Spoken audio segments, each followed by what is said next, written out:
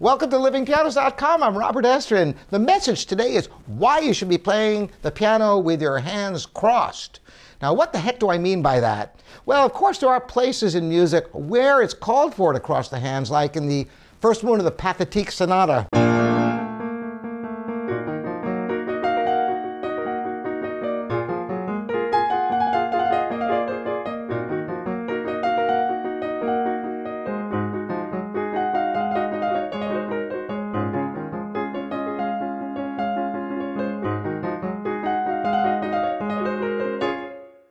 You get the idea. That's Beethoven, of course. And there's lots of places in music where the hands do cross in order to accomplish a certain sound and a certain texture in the playing. But what I'm talking about today is entirely different. Now, of course, you could go crazy and play hands crossed.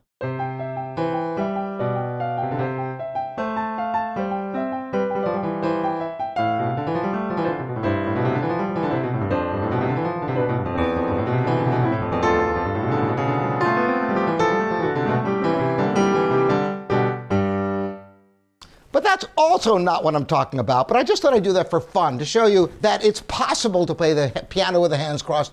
The reason for it is the physiology of our hands is just wrong for piano playing in one fundamental way. You've got your 10 fingers, and the strongest fingers are in the middle, and the weakest fingers are on the ends. And yet, you want to bring out the treble, you want to bring out the bass, and you've got these big, heavy, strong fingers right in the middle, obscuring everything. So if you were to play the piano without compensating for this weakness, you'd end up with something like this. For example, in the second movement of Beethoven, as long as we're on a Beethoven kick, this is the second movement of the same sonata, the Pathetique. Imagine just letting your thumbs be and letting the balance come out the way they naturally would with the hands.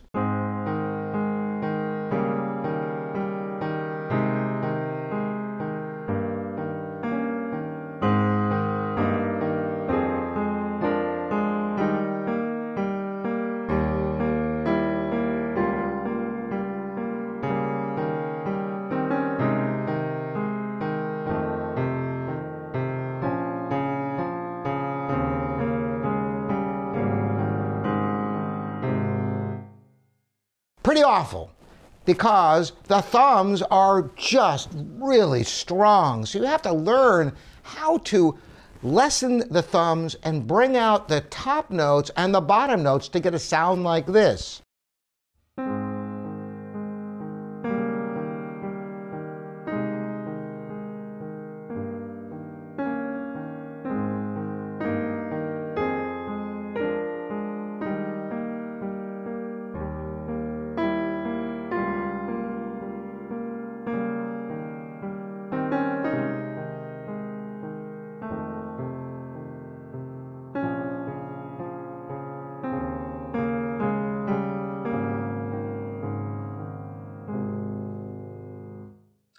This is one of the most difficult aspects of playing the piano in a nutshell.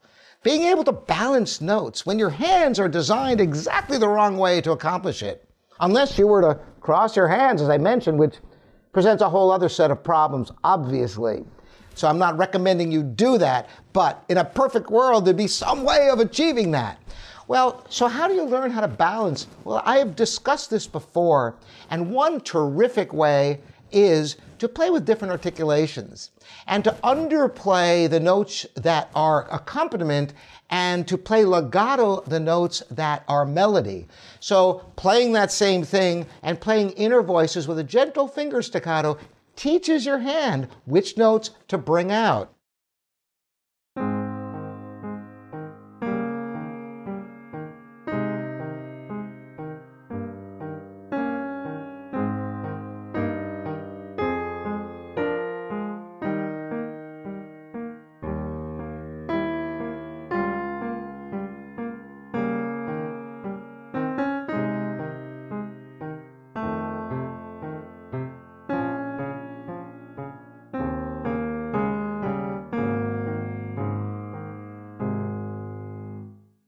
That's just one example, by the way. You can do this with virtually any music you play.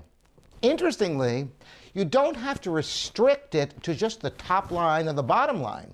When you're playing counterpoint, for example, whatever line you want to choose, you could follow it through. Not just in counterpoint, even if you're playing any kind of music at all, to have control of all the voices, as I've talked about before. This is a phenomenal technique for developing the ability to bring out whatever you want within a texture, in polyphony, in counterpoint, in your music. Until we have some way of compensating for the fact that our hands are built backwards from the piano, this is a technique I recommend for you. I hope it's helpful. And again, I'm Robert Estrin. This is livingpianos.com, your online piano resource. Thanks for all you subscribers. Ring that bell and the thumbs up so more people get to see it. We'll see you next time.